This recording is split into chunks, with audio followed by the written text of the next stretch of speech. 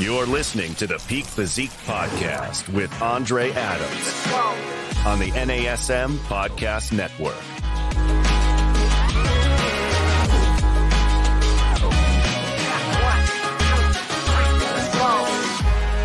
Welcome back, everyone. Thank you again for tuning in to yet another episode of the Peak Physique Podcast. I'm your host, Andre Adams, NASM Master Trainer and IFBB Olympian physique athlete. On today's episode, we have a short and sweet one for you. This is actually a question that came in from one of our followers, and I encourage you guys to continue sending me suggestions for upcoming episodes because we've got some really great topics that have been pouring in. This one today is actually on lactic acidosis and how it can affect the physique athlete. It's a term, I'll say, that you may or may not have heard of. I think the majority of people who exercise and work out, especially athletes, are familiar with the term lactic acid. And there's a point at which that can become toxic in the body and actually be counterproductive to your performance. So we're going to start out today, talk about what lactic acidosis condition is, what are those telltale signs and symptoms, how can we avoid it, and then most importantly, how can we remedy it to prevent it from hindering our success and, keep our training optimal so that we're performing at our absolute best. Let's start by defining what is lactic acidosis. The actual term is defined as the buildup of excess lactic acid. It's normally an L-lactate form in the body when the body is producing more metabolic stress than the liver and kidneys are able to eradicate or remove over a given period of time. And if we think about the definitions, right? So blood lactate levels being above 4 millimoles per liter. And it's also defined as having a blood pH level below 7.35. So when you have these two conditions that coexist at the same time, that is now defined as lactic acidosis. You can further break that down into two types. There's a type A and a type B. Type A lactic acidosis condition is the production of lactic acid. And as that increases, due to a state of, let's say, deprived oxygen, right? So an anaerobic state without oxygen. And this can be also due to more acute medical conditions or intense training, right? We're going to talk a little bit more on the training side because it's often confused with things like rhabdomyolysis. Type B is more related to chronic underlying medical conditions where you've got, chronic issues with kidney or liver deficiency where they're not able to keep up and remove those toxins from the bloodstream as efficiently as they should be. So you got the type A, type B. One's a little bit more closely related to being in that oxygen deprived anaerobic state and maybe some acute things like some really intense training versus more, long-term chronic fatigue type of conditions. Point number two, it can also affect the physique athlete by causing illness. It can cause weakness, obviously downtime from the gym, and maybe some unwanted aesthetic effects, right? So if you're training for a show and you're nearing peak week, your body's a little bit more vulnerable and recovery is lower. These are maybe times that you need to be a little bit more hypersensitive to overtraining and conditions such as lactic acidosis or a rhabdomyolysis, for instance. So definitely, educate yourselves, try to learn a little bit more about some of these topics so that you can be aware and understand that maybe I'm not feeling so good today. And it's not just a coincidence. Maybe I actually have something else going on. This is where your physique coach, and of course, outside of that scope, you have to look at the medical professionals when you feel like there's something else maybe going on that you need to get checked out. Symptoms. Let's talk about those for a bit here. Again, sometimes confused with things like rhabdomyolysis just because there's a lot of different symptoms that can overlap and they can have some commonalities there. If we think about rhabdo, one way to distinguish the two, rhabdomyolysis is going to be normally an excess of, we'll call it exercise-induced muscle damage, right? It's one of those three mechanisms of hypertrophy. And let's say you just way overdo it. Your body's not conditioned. It's not as used to that type of work capacity. Maybe you're coming from a sedentary position and now you're starting to train like an athlete suddenly, right? It's very possible to overtrain and accidentally give yourself rhabdo, where you get sick. You have a darkening of the urine. So it'll be like very dark yellow or brown even, because you've broken down so much protein enzymes from the muscle tissue that the liver kidney can't keep up, and you've now hit a state of toxicity, right? So that would be more rhabdo. Again, that can be even painful to the touch, some pain and swelling in the muscle tissues, versus the lactic acidosis symptoms, which would include things more similar to abdominal or stomach cramps, discomfort, decreased appetite. You could have some, irritability with the bowels, right? So you could get some diarrhea, even fast, shallow breathing if it's more like of an acute onset of something like this. And it can be very severe, right? So if you are experiencing those very severe conditions that don't feel like a normal, hey, I just had a really hard leg day, if you feel like there's actually something wrong, that would be, a red flag to seek medical attention. Make sure there's not something more serious or any underlying chronic conditions as well.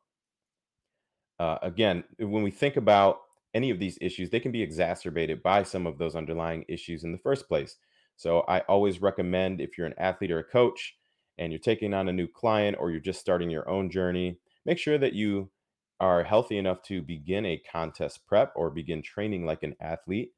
If you're a coach, definitely make sure that you send them that PAR-Q form. You've got your health history questionnaire, and the doctors are telling the clients that, hey, yes, you're healthy, you're ready to undergo training, because a lot of people don't necessarily think about, if you've got a fatty liver, you've got kidney deficiency, stage 1, 2, 3, right?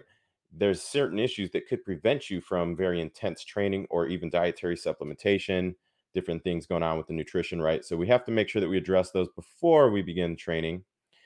Other symptoms could also include, so if we take those underlying medical issues that can cause something like a lactic acidosis, there's other things that could drive or exacerbate that, right? Where you get to the point that it gets so severe that you hit a state of sepsis or shock, right?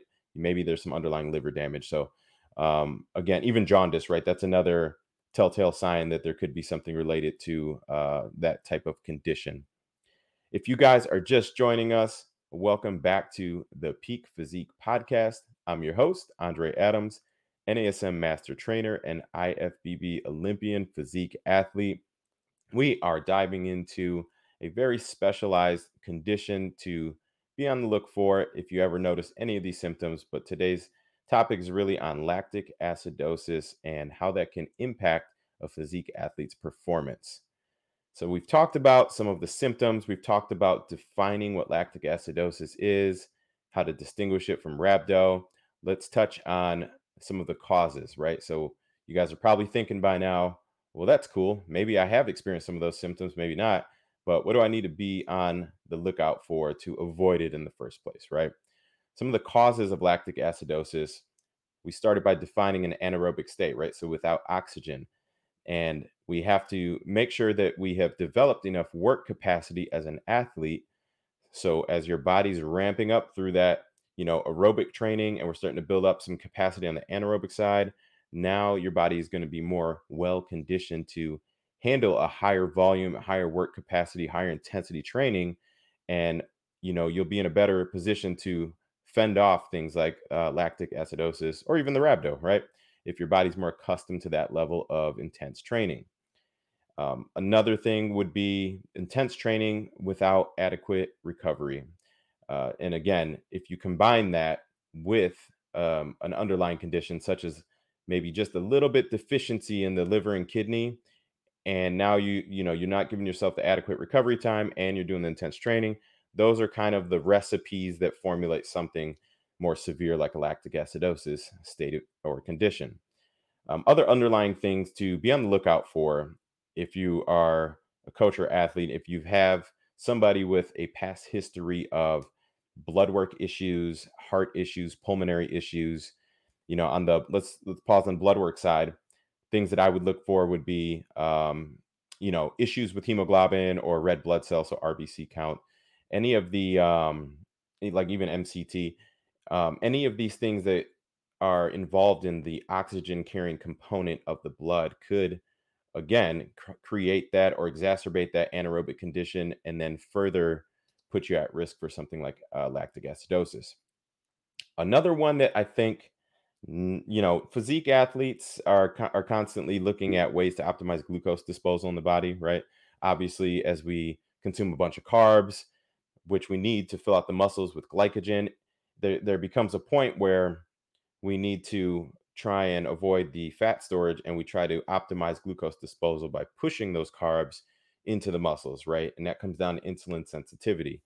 So, one thing that I want to mention for you physique athletes and coaches that are using glucose disposal agents like a berberine or GDA supplement, or the medical therapy such as like a metformin, right? There is a condition that can drive lactic acidosis when there is just way too much, like we'll call it overuse, an abundance of metformin in the body. This can actually cause or put you at higher risk for lactic acidosis.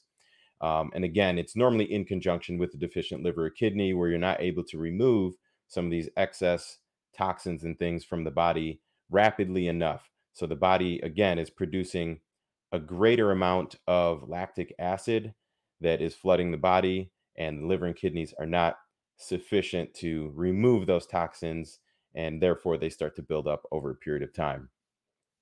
And again, like the heart problems too, keep a lookout for that, right? So if you've got some of those underlying issues, always consult and talk to your doctor before starting any intense training program, any supplementation.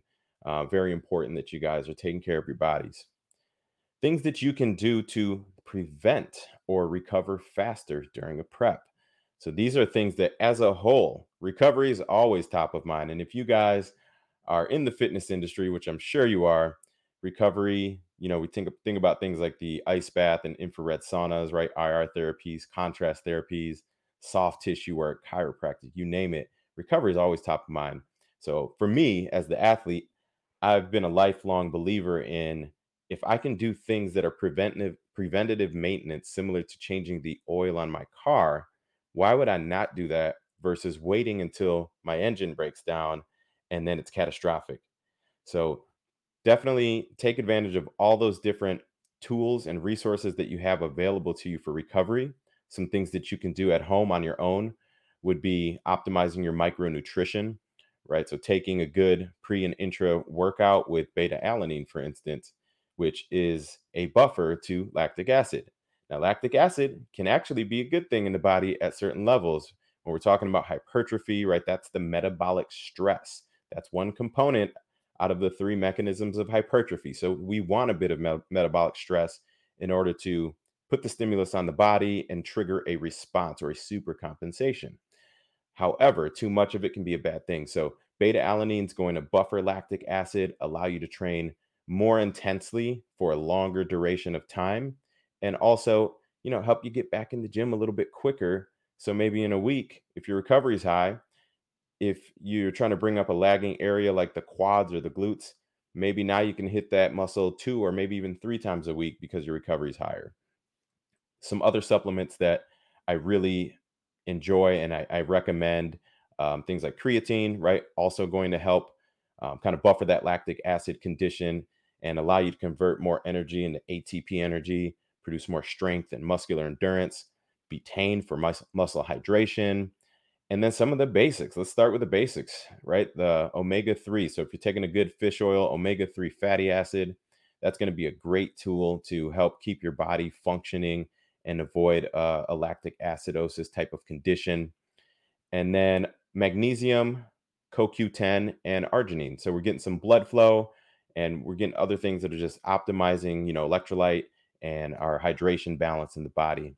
So, definitely start to incorporate some of those things, especially if you notice that you're getting that kind of burning sensation, you're getting that kind of, fatigue to the point where you feel like you might be getting a little sick at the end of your workouts. This could be a good way to maybe boost up that performance a bit. And then one thing that I make sure to program in for all of our athletes, myself included, proper warm ups and cool downs. Again, we're going back to the basics here, right? We've got all these tools that are available to us. And I think a lot of people tend to skip over things like the self myofascial release or foam rolling, right? We've got many tools to do that. We have our static and dynamic stretching. And then what I love about cardio for both warm ups and cool downs, we just talked about being in an anaerobic state, potentially contributing to lactic acidosis. Well, if we warm up properly and we do about 10 to 15 minutes of light cardio, we're starting to increase the amount of oxygen saturation that's in the body, right? With more oxygen that's available in the bloodstream, it's going to prime those muscles up, prime your body up to help avoid some of these unwanted side effects. And then light cool down, same thing. If you've just had a really hard leg day, it's always wise to, maybe do all the way up to 20 minutes of post workout, very light cool down cardio to improve your circulation, your water balance in the body, and then help, most importantly, flush out and remove some of the toxins, such as these inorganic phosphates, lactic acid, proteins and enzymes that have broken down from intense training.